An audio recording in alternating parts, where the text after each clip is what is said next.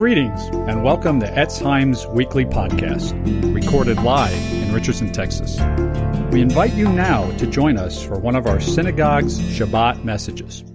Well, Shabbat Shalom, and for the secular world, Shana Tova, Happy New Year.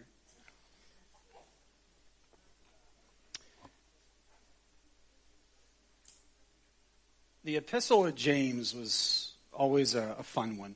And I remember reading about how Martin Luther wasn't a fan.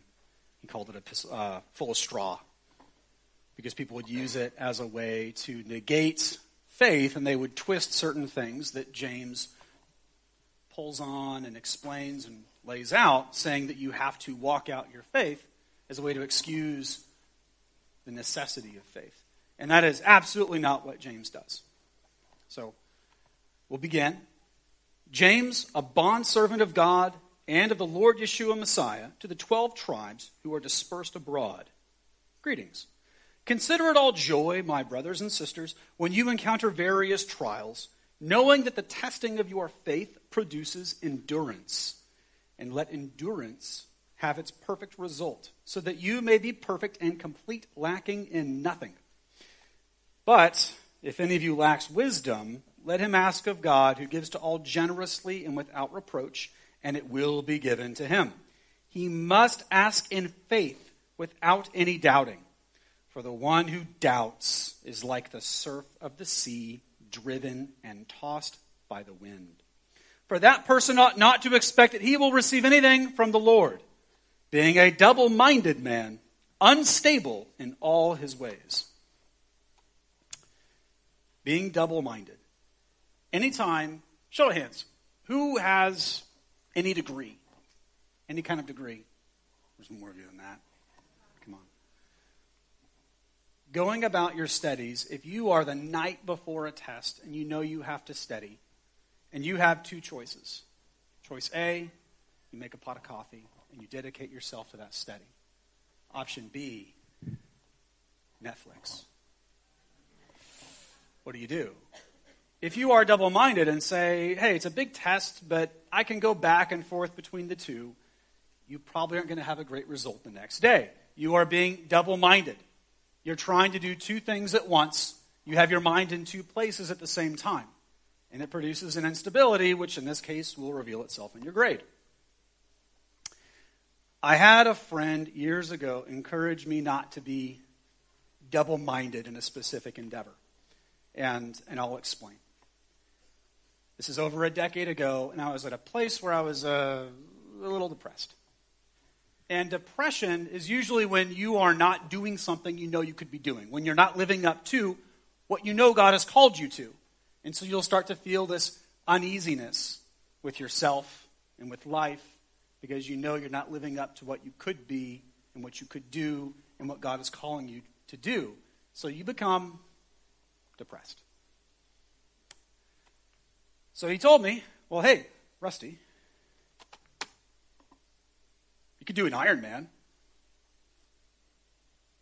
For those of you who don't know, an Ironman is a triathlon, which includes a 2.4-mile swim in open water, followed by a 112-mile bike ride, usually in a very hilly area. Then you run a marathon, 26.2 miles.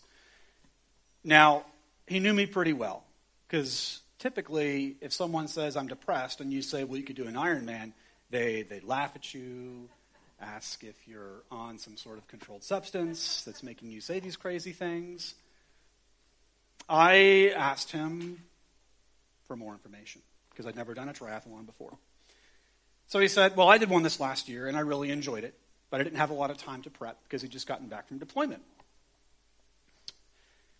So he said, whatever you do, however you go about this, you're going to have to be really dedicated in your training. This is going to be like a part-time job. Great. That's what I wanted. A part-time job that cost me money. So he walked me through his experience with it, and he said, well, the swim wasn't a problem because I'm a strong swimmer, and he says, and I know you are too, so that's fine. Don't worry about the swim. The bike ride was an issue because I don't like to ride bicycles, and I don't either. So he said the first about 6 miles had roughly a mile of incline. So your elevation changed that much very quickly. And he said he literally started to spaz. His entire body went to spasm, and he fell off the bike and just kind of spazzed out on the side of the road for a little bit as people drove past him, which he said was kind of embarrassing, but it eventually went away, and he got back on his bike. And he finished, and he said, hey, whatever you do, sign up for the IV they'll give you at the end. And I go, they're going to give me an IV? You're not selling this, buddy. And he goes, no, you're going to want it. Trust me, it's great. It was a little too good for me. And I say, what do you mean it was too good for you? And he goes, well, you've been going all day, and so I was so exhausted at the end. Well, I got my IV. This is true. He goes, I passed out and peed myself. And so I didn't put it past him to be messing with me a little bit at this point, but I go, okay. And so he says, anyways, focus on your training, because if you don't prep, if you try to do a whole bunch of other things in your life, this is going to go really, really bad. So whatever you do, focus. In other words, do not be double-minded. James tells us some interesting things in how he opens his epistle. And how he opens it is also very fascinating, because when you write someone a letter, the first things you say are usually at the forefront of your mind. They're the first things you want to get out. So James tells us three things very quickly in how he opens his epistle. One, that God will make a way to fix mistakes and repair damage that you've done, that if you're honest is probably your fault. Two, God wants you to find enjoyment in that process. This is on the slides. And three, God wants your attention and your emotion, not just a mechanical walking through of things.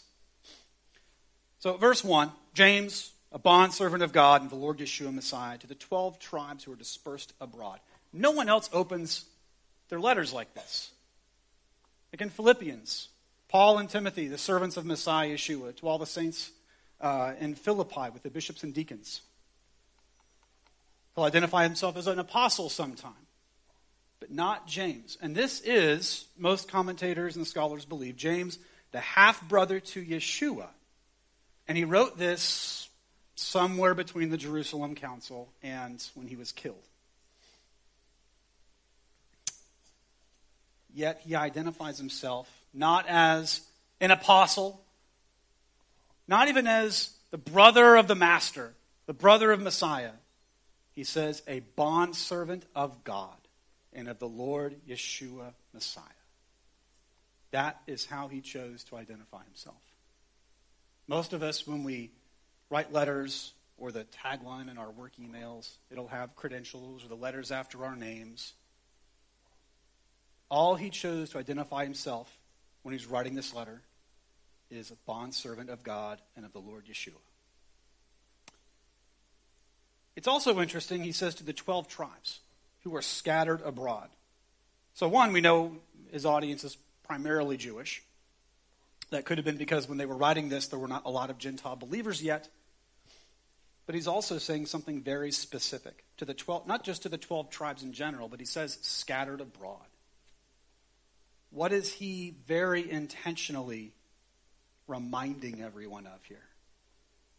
That they are in exile.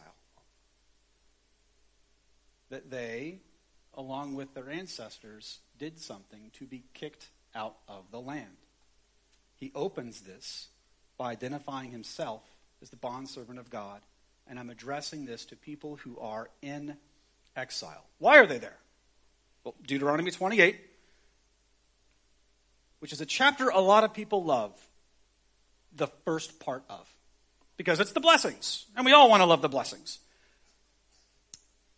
We tend to ignore the curses because those make us uncomfortable. Because a lot of us don't like to admit that your sin, even when it's hidden from everyone around you, affects your life. We like to try to pretend that it doesn't, that I can be double-minded in how we live, that I can do this one thing that nobody sees, but then everyone else sees this other person. God says, furthermore, the Lord will scatter you among all the peoples from one end of the earth to the other. James is intentionally reminding them of this that their disobedience and the disobedience of their ancestors has them where they're at, not living in the land. Further, in Deuteronomy 30, God says, "So it will be when all these things have come upon you, the blessing and the curse which I have placed before you, and you call them to mind in all the nations where the Lord your God has scattered you, and you return to the Lord your God, and obey him with all your heart and soul in accordance with everything that I am commanding you today, you and your sons. Then the Lord your God will restore you from captivity, from your dispersion abroad, and have compassion on you, and will gather you again from all the peoples where the Lord your God has scattered you. If any of your scattered countrymen are at the ends of the earth, from there the Lord your God will gather you, and from there he will bring you back. The Lord your God will bring you to the land which your fathers possessed, and you shall possess it. And he will be good to you and make you more numerous than your forefathers." James reminds his audience of past mistakes in his opening. He's reminding them also this exile thing is not forever. And how you proceed, the life you live, is very consequential to your future. He reminds his audience of where they're at and why they are there. And that God has already laid out in the Torah, in the initial plan before they cross the Jordan, how we can fix this. The second thing he moves on to is God wants you to find enjoyment in the process. That is not something we like to hear. Consider it all joy, my brothers and sisters, when you encounter various trials. The King James translates it when you fall into diverse temptations. When you're joyful, you are able to think creatively, and you're curious. When you're not joyful, when you're throwing a fit, when you're angry, you're not very creative. And we'll often look at Scripture and say, well, this only has a practical application, or this only has a spiritual application. And we won't realize it has both, that often God is telling us a number of things at the same time. When you are encountering various trials, as James calls it, you have to be joyful. Because, as he already pointed out, you got yourself into this mess. So, you might as well enjoy the process that God's going to take you through. That word, encounter various trials, by the way, the word encounter, you'll see it also translated fall into or fall among. And it's very, very similar to in Psalm 116:3. The snares of death encompassed me, and the terrors of Sheol came upon me, and I found distress and sorrow. It encompassed you. It comes upon you. You didn't ask for it. There's certain pain that some of us ask for. If I go jump into an ice bath, I can't be asking God, why am I cold? Some people do. But we do ask God, why is this happening to me, when we have a relationship fall apart?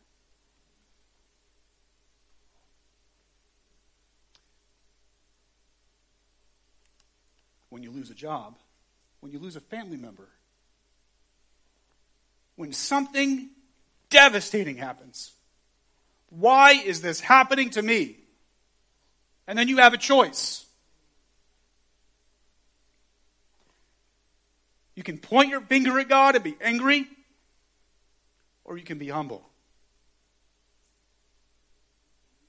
and ask him earnestly, what are you trying? What are you wanting me to learn? What are you trying to teach me in this?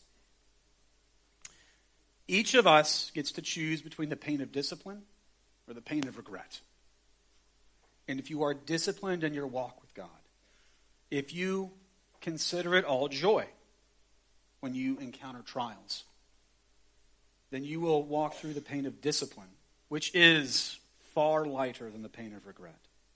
This doesn't mean we act like bad things aren't happening around us. You know, that picture of the house on fire and saying, oh, this is fine, this is fine. You don't do that. Don't ignore what's happening, but ask God, how are you wanting me to proceed from here? And we're supposed to enjoy various trials. James says, knowing that the testing of your faith produces endurance. Or as the King James says, patience. Okay. And he touches on a very interesting thing that has only become an issue more recently in our society for most people. And that is, your comfort is killing you. I'll explain. We are not meant to be at room temperature at all times. We are not meant to eat food 6 meals a day continuously. We are not meant to sit anywhere for too terribly long. Our bodies do not respond well. We are not meant to be lukewarm. Our bodies operate best when we have exercise, when we have movement. There are times you need to go without food, longer than Yom Kippur. There are all kinds of things that happen. In modern society, this is one of the first times when entire generations are growing up where you've never really been hot, you've never really been cold, you've never really been hungry, you've never really been exhausted. And it shows in declines in physical health and mental health and spiritual health.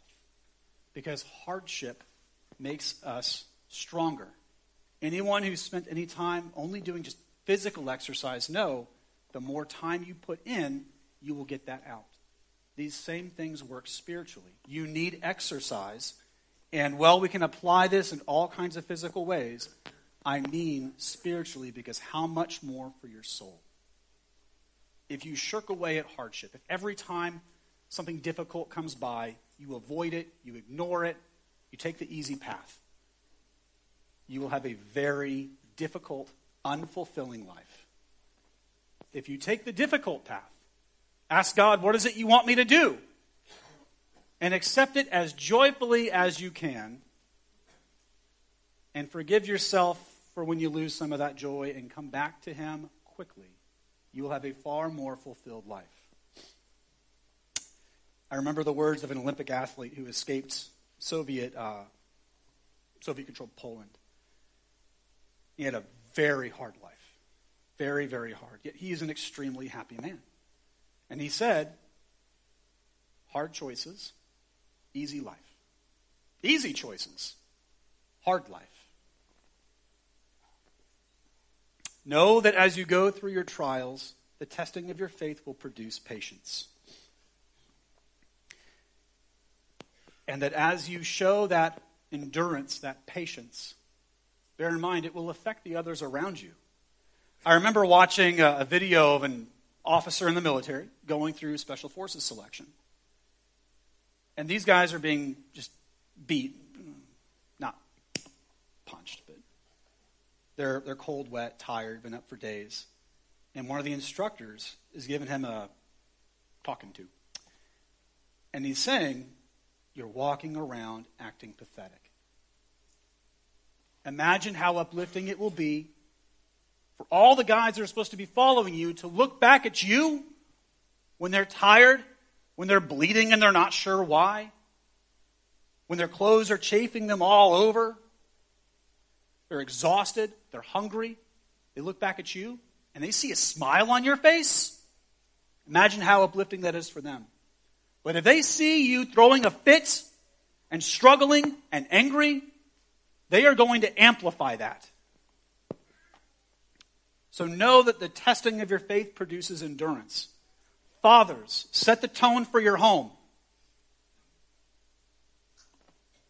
Set the tone for your kids. It's not that you have to be perfect, but whatever you show your children and the tone you set for your wife, that is going to be amplified. Wives, understand you have more control over your husbands than many of you want to admit. And God gave you the ability to enhance the day or to, whatever the opposite of enhance is. Patience and endurance are not easy things to acquire. Proverbs 24:10. If you show yourself lacking courage on the day of distress, your strength is meager. Oftentimes you're going through a trial, you're going through a problem because God wants you to learn and grow. and we stomp our feet, we throw a fit because of this issue we have, because things aren't going our way. Or we'll see things happening on a national scale, something that none of us can actually control, but we'll let it consume our minds and our thoughts. And that robs us of the energy to actually affect change in our own lives. Do not show yourself lacking courage. It's also in the book of Sirach, which is in the Apocrypha. It's not in the scripture. My child, when you come to serve the Lord, prepare yourself for testing. Set your heart right and be steadfast, and do not be impetuous in time of calamity. Cling to him and do not depart, so that your last days may be prosperous. Accept whatever befalls you, and in times of humiliation, be patient. Charles Spurgeon said, there are no crown bearers in heaven that were not cross bearers here below. If you think you are going to get to go through life without tests and trials and hear the words, well done, faithful servant, you are lying to yourself.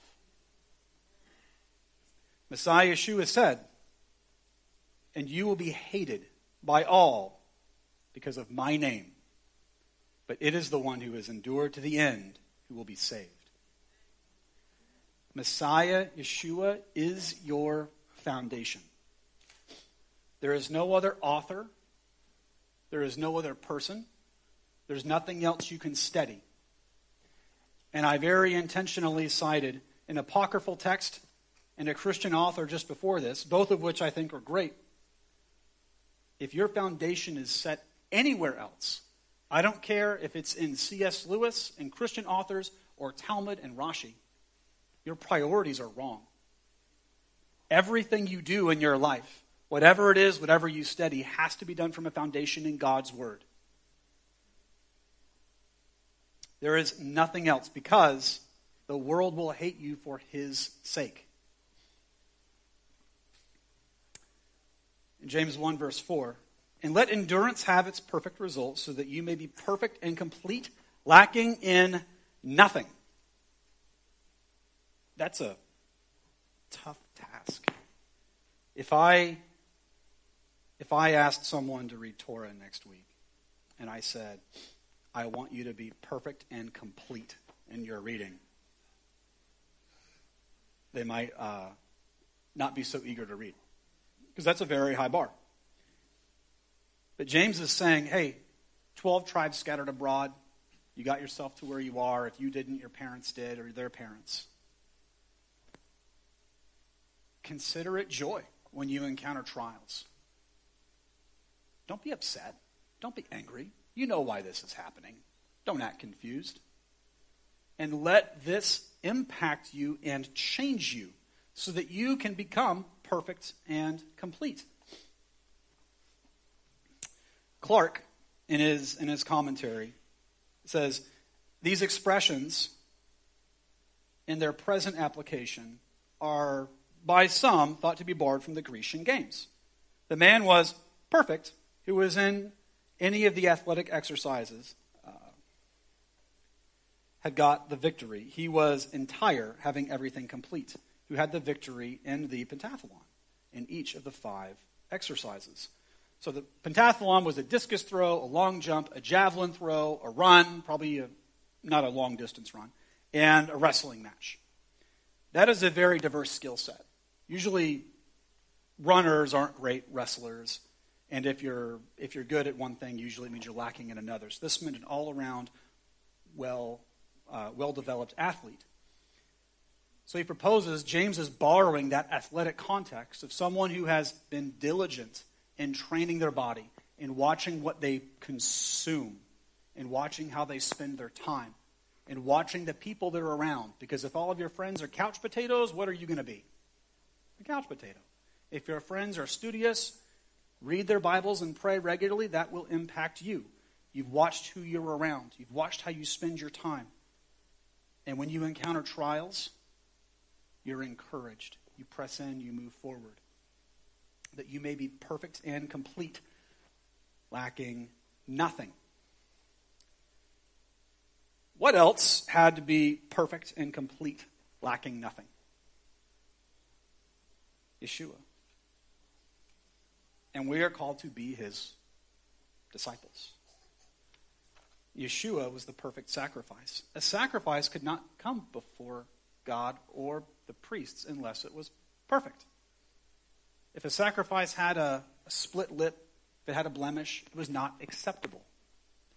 Paul says in Romans, therefore I urge you, brothers and sisters, by the mercies of God, to present your bodies as a living and holy sacrifice acceptable to God, which is your spiritual service of worship. James is exhorting the believers, the 12 tribes scattered abroad, that they need to take these trials that they are encountering in the diaspora as a call to holiness, not a call to assimilate, not a call to look more Greek or look more Roman, not a call to fit in and blend in and take the comfortable route. The path to holiness, he's saying, has an ultimate goal of perfection. And no matter how far you are from that goal, that is your target. That Messiah Yeshua is your goal. And it is a lifelong one. And it is often painful. James would know. He paid for it with his life. Your flesh will not like the refining fire. At all. It doesn't. Mine didn't. 1 month into training for that triathlon, I was icing both of my knees because they were severely inflamed. Because I'd gone from running about 10 miles a week to running over 40 miles a week. And it hurt to walk, even less run. So I was taking giant ice bags and just trying to freeze my knees out of inflammation. Your flesh does not like the refining fire. And it will be extremely easy when you encounter problems, hiccups, issues. Hey, God, I tried this, just like in the Torah portion today. Moses saying, well, what about this? What about that? And as we saw, and it was explained in the video, yeah, it's not going to work at first. You're going to need to do some rework. You need to come back again and again. 1 plague. No. There's going to be 10 plagues. This is way more drawn out than that. This is not going to be a quick process. We want it to be quick, but God does not work that way. So how do we proceed when we encounter these issues, when we encounter these various trials, various temptations, as we're producing endurance and attempting to be perfect? James says, but if any of you lacks wisdom, let him ask of God, who gives to all generously and without reproach, and it will be given to him. Where does wisdom come from? God. Proverbs 2:6, for the Lord gives wisdom. From his mouth come knowledge and understanding. It's in Psalm 119. Oh, how I love your law. It is my meditation all the day. You, through your commandments, make me wiser than my enemies, for they are ever with me. I have more understanding than all my teachers, for your testimonies are my meditation. I understand more than the ancients, because I keep your precepts. Bold words. Very bold words that only God's word can fulfill. There's a blessing in the Amidah, a blessing for knowledge or wisdom. You grace humanity with knowledge and teach mortals understanding. Grace us with the knowledge, understanding, and discernment that come from you. Blessed are you, Lord, who graciously grants knowledge.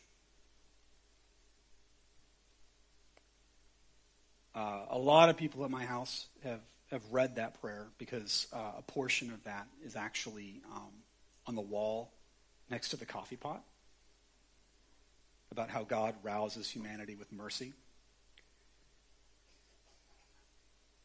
And it's an interesting thing because knowledge, wisdom should change you. If you were given wisdom and then you're still the same person you were before, you didn't receive it. Just like if I ask you to drink 12 cups of water, it's just going to make you have to go to the bathroom. If you drink 12 cups of coffee, you will be a different person in some degree. You might not be a better person, but you will act differently. Wisdom comes with change, that you have to become different. Solomon became a different man after God gave him wisdom. He became world-renowned. The Queen of Sheba had to come check it out for herself. Hey, is what I'm hearing about you actually true? Do you live up to the hype? And he exceeded it. Ask God to change you. And this is where we get to something that a lot of us don't want to do. Because to some degree we buy into this cultural thing that you're great just as you are. And in a way, yes, God loves you where you're at. He also loves you way too much to leave you there. And as you grow in wisdom, that should come with a change, because faith without works is dead, being alone. If God gives you wisdom and it has no impact on your life, if you continue just as you were, then you're not walking in faith. So God will make a way to fix your mistakes, even those of us in Plano, Texas, in the diaspora, and repair the damage. And he wants you to find enjoyment in that process. If you find yourself kicking and screaming over a problem for too terribly long, that becomes an issue. That's a problem.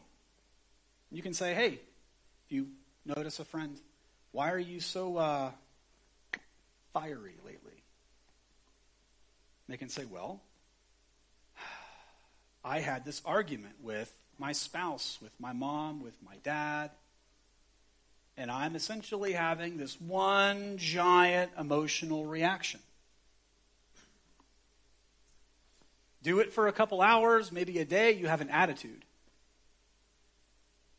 Do it for a year, and that's a personality trait. God wants your attention and your emotion. He doesn't just want you to mechanically obey and stomp your feet and have to be dragged along everywhere. It is not enough for you to mechanically obey. Even the rabbis, they discuss this a number of times, where if you were to just imprint the Torah into someone's mind and they were to follow it robotically, that would be an extremely immoral person. If someone simply mechanically followed every commandment in Torah. That it takes God's Spirit and His love and His wisdom poured into your life continually to actually serve Him. It is not enough to follow it robotically. It isn't enough to just do it even though you actually want to do something else. For example, we often will try to tell ourselves, well, I don't like this or that. For example, I was raised in a home where we did not consume treif. Now, over the years, I've had people say, oh, well, this is too bad, but you hate this. Now, I've said I've never had bacon, for example, pork bacon. And I have it on great authority that it tastes fantastic. The reason I don't eat it isn't because I think it tastes bad. It's because God says not to in Leviticus 11. It's not because a taste issue. Your reason for obedience cannot be just how you feel. If you are gauging your feelings and how I feel is going to determine how I obey God's word, you're setting yourself up for failure. So when you notice that God's word says one thing, and your feelings are telling you another, your flesh is pulling you in a different direction, that should put you in prayer.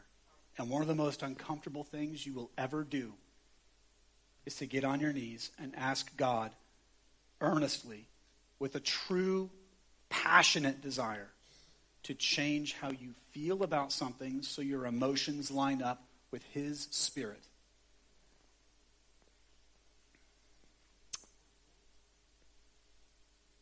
James finishes out this section. But he must ask in faith, without any doubting.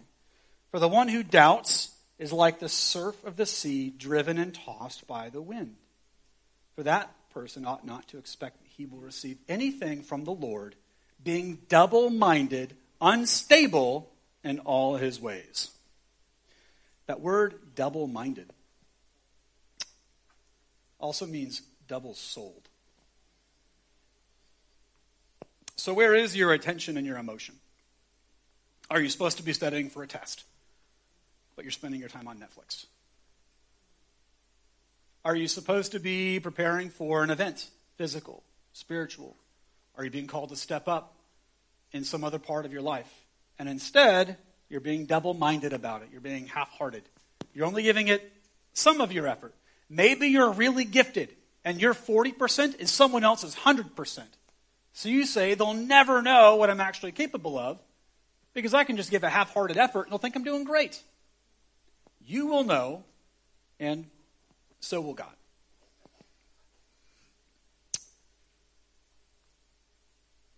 So how did that race go? That training that I took on? Well,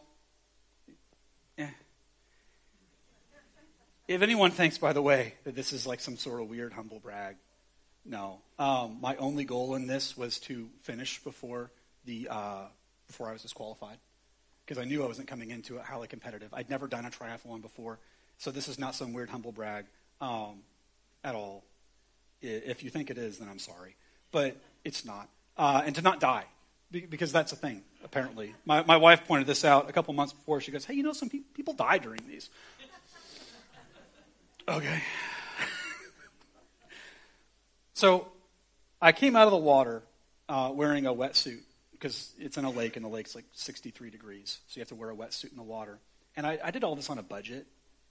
So I borrowed my buddy's wetsuit. And what I didn't think of ahead of time was that he's a little smaller than me. So besides the ridiculous amounts of baby powder it took to get this thing on, there's no pictures, which I kind of wish there were. According to my wife, I came out of the water white, like ghost white. Because as soon as I put it on, it slowly started to choke me. I knew this was kind of happening because as I'm in the middle of this open water swim, it crossed my mind to take a nap. So I was a little low on oxygen. The bike ride was a bike ride, and I have not ridden a bicycle since, because it is not my favorite thing. And I'm an adult, and I have a car. So I went through the bike ride. I finished the run. It was not a good time. I just finished fast enough to not be disqualified. There was a person who finished the bike 20 or so minutes ahead of me, saw where he was on the clock, and quit. That kind of annoyed me. I don't know why, it just did. So I took my friend's advice, and I signed up for the IV. And so I'm thinking, as I cross the finish line, not a lot of time to spare. I've been moving for close to 16 hours at this point, and I didn't know how to stop moving. I'm just kind of walking across, and this guy's trying to talk to me. I just kind of keep walking because I didn't know what else to do. I couldn't stop. And so he's like, what do you want? And I go, I don't know. And he goes, well, how about you come over to the medic tent? Great. That sounds like a solid plan. So I go over there, and I took my friend's advice and signed up for the IV, so they're giving me an IV. And you know what the medic says as she's sticking me with a needle and putting a blanket on me because I started to shiver? She goes, please don't fall asleep. Last year I had a guy pass out and pee himself. Don't do that. So I was sure to tell my buddy, hey, they remember you.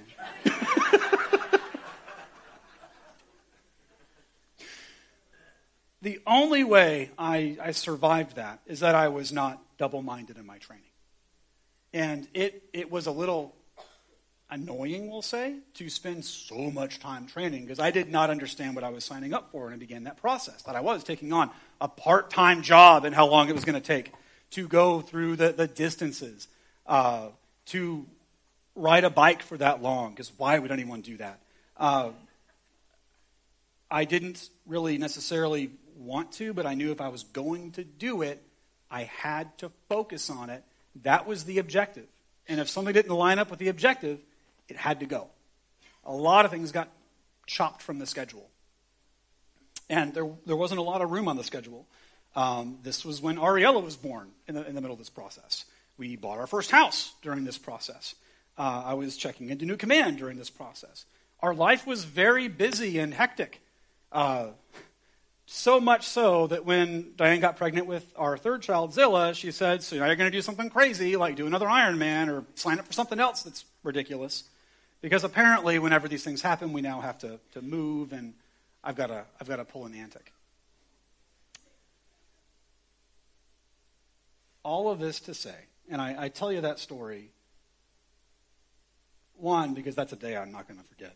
But also, that was a culmination of a lot of training and hard work. If any of you saw me that day, you would know this was not a result of talent. If you are double-minded in your efforts on what God has called you to, or even just your individual goals, which some of you set 6 days ago or so, and probably half of you have already broken them, your New Year's resolutions. If you are double-minded, you're going to fail, and you'll be frustrated because you're not going to entirely understand why. Now, I love the language James uses here, like a wave of the sea driven with the wind and tossed. That's very specific. Where else do we see talk of wind and waves, along with a lack of faith? Peter, in Matthew 14.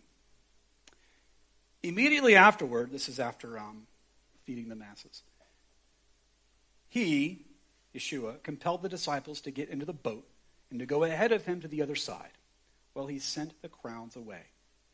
After he had sent the crowds away, he went up on the mountain by himself to pray. And when it was evening, he was there alone. But the boat was already a long distance from the land, battered by the waves, for the wind was contrary. And in the fourth watch of the night, a.m. time, he came to them walking on the sea. When the disciples saw him walking on the sea, they were terrified and said, "It's a ghost!" And they cried out in fear. But immediately Yeshua spoke to them, saying, "Take courage, it is I. Do not be afraid." Peter responded and said to him, "Lord, if it is you, command me to come to you on the water." That's a really bold move. I would not have said that. None of the other disciples said it either, but Peter was Peter. So he, Yeshua, said, "Come." And Peter got out of the boat and walked on the water and came toward Yeshua. But seeing the wind, he became frightened, and when he began to sink, he cried out, saying, "Lord, save me!" Immediately Yeshua reached out with his hand and took hold of him and said to him, "You of little faith, why did you doubt?" When they got into the boat, the wind stopped, and those who were in the boat worshipped him, saying, "You are truly God's Son." If you ask God for wisdom, and by the way, if you can't ask God for wisdom, I don't know how you can ask God for anything. Wisdom is something in your mind. You didn't ask God to impact a relationship or your job or for the ability to walk on water. You asked him for wisdom. If you have not tested this, if you have not implemented this, if this is something you don't regularly ask God for as you're living your life, God, give me the wisdom and the understanding and the discernment to do what you put me here to do and to serve the people you put me here to serve, like Solomon prayed. You need to do that now, today. Don't wait. God is faithful, and he will give you wisdom. But if you're asking for it half-heartedly, if it's a, "God, give me the wisdom on how to proceed with this training process, but I really don't want to do this thing," Or, God, give me the wisdom on how to heal this relationship, but I actually kind of hate that person, so let him have it too. Do you really think God is going to come through on this and give you wisdom? Or is he going to look at you and say, you are being double-minded in what you're doing? You have one mind here on earth in your flesh, and the other mind is looking towards heaven, but you can't serve two masters. You have to decide which you want. Are you going to keep your eyes on Messiah Yeshua, on your master? Are you going to keep your eyes on God? Or are you going to look around at the physical evidence around you of waves and wind and what you see as certain disaster and focus on that? And what you focus on is what you're going to get. If your focus intently stays on God, then you will get more of him.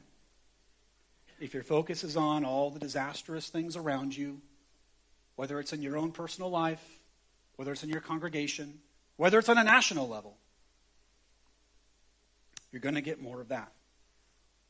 All the enemy has to do, all Satan has to do, is to get you to take your eyes off God. He honestly doesn't much care what else you put it on. In the Screw Tape letters, Wormwood's getting on to Screw Tape. If you're familiar with the text, it's two demons, a demon writing to his nephew demon. And he tells them, why are you trying to get your subjects to engage in extreme debauchery? You can damn his soul with a deck of cards just as easily. So many of us can be led away, have our marriages ruined, have our lives ruined, and have our souls damned because we would not put our focus on God, but we insisted on putting it somewhere else. Would the music team please come up? Notice Peter's response when he said, Lord, save me, as he was sinking, which was a direct result of the faith he was applying in that moment, and that the faith of the wind and the waves to harm him. Immediately, Yeshua reached out his hand. Cry out to God in faith, and he will move. Would you please stand and pray with me? Avinu Shabbat Shemayim, our Father in heaven. Lord, we thank you for the words of the epistle your servant James wrote. Lord, we thank you for the humility that he showed. Even being a half-brother of the Master. Being incredibly credentialed. He chose to only identify himself as a bondservant. Lord, I ask that same humility would be in each of us. Lord, I ask that the faith that you desire for us to have, not one that only changes our lives, but one that changes those around us, that faith would be continually made manifest. Lord, each person here has a struggle, has a trial, has a frustration, has a temptation, has a test that possibly no one else knows about, that they don't want to share. So Lord, I ask that you would give each person here the wisdom they need to proceed in that part of their life. Whether it's work, whether it's finances, whether it's a relationship. Lord, I ask that you would give them the wisdom that they need to navigate it. That where they need to forgive, they would forgive. Where they need to watch their tongue, they would watch their tongue. Where they need to walk in closer obedience, they would walk in closer obedience. Lord, I ask that you would give each person here the wisdom and that they would grow in their faith, that we would all become stronger, more powerful, but most of all, wiser disciples of the Master Yeshua, our Savior.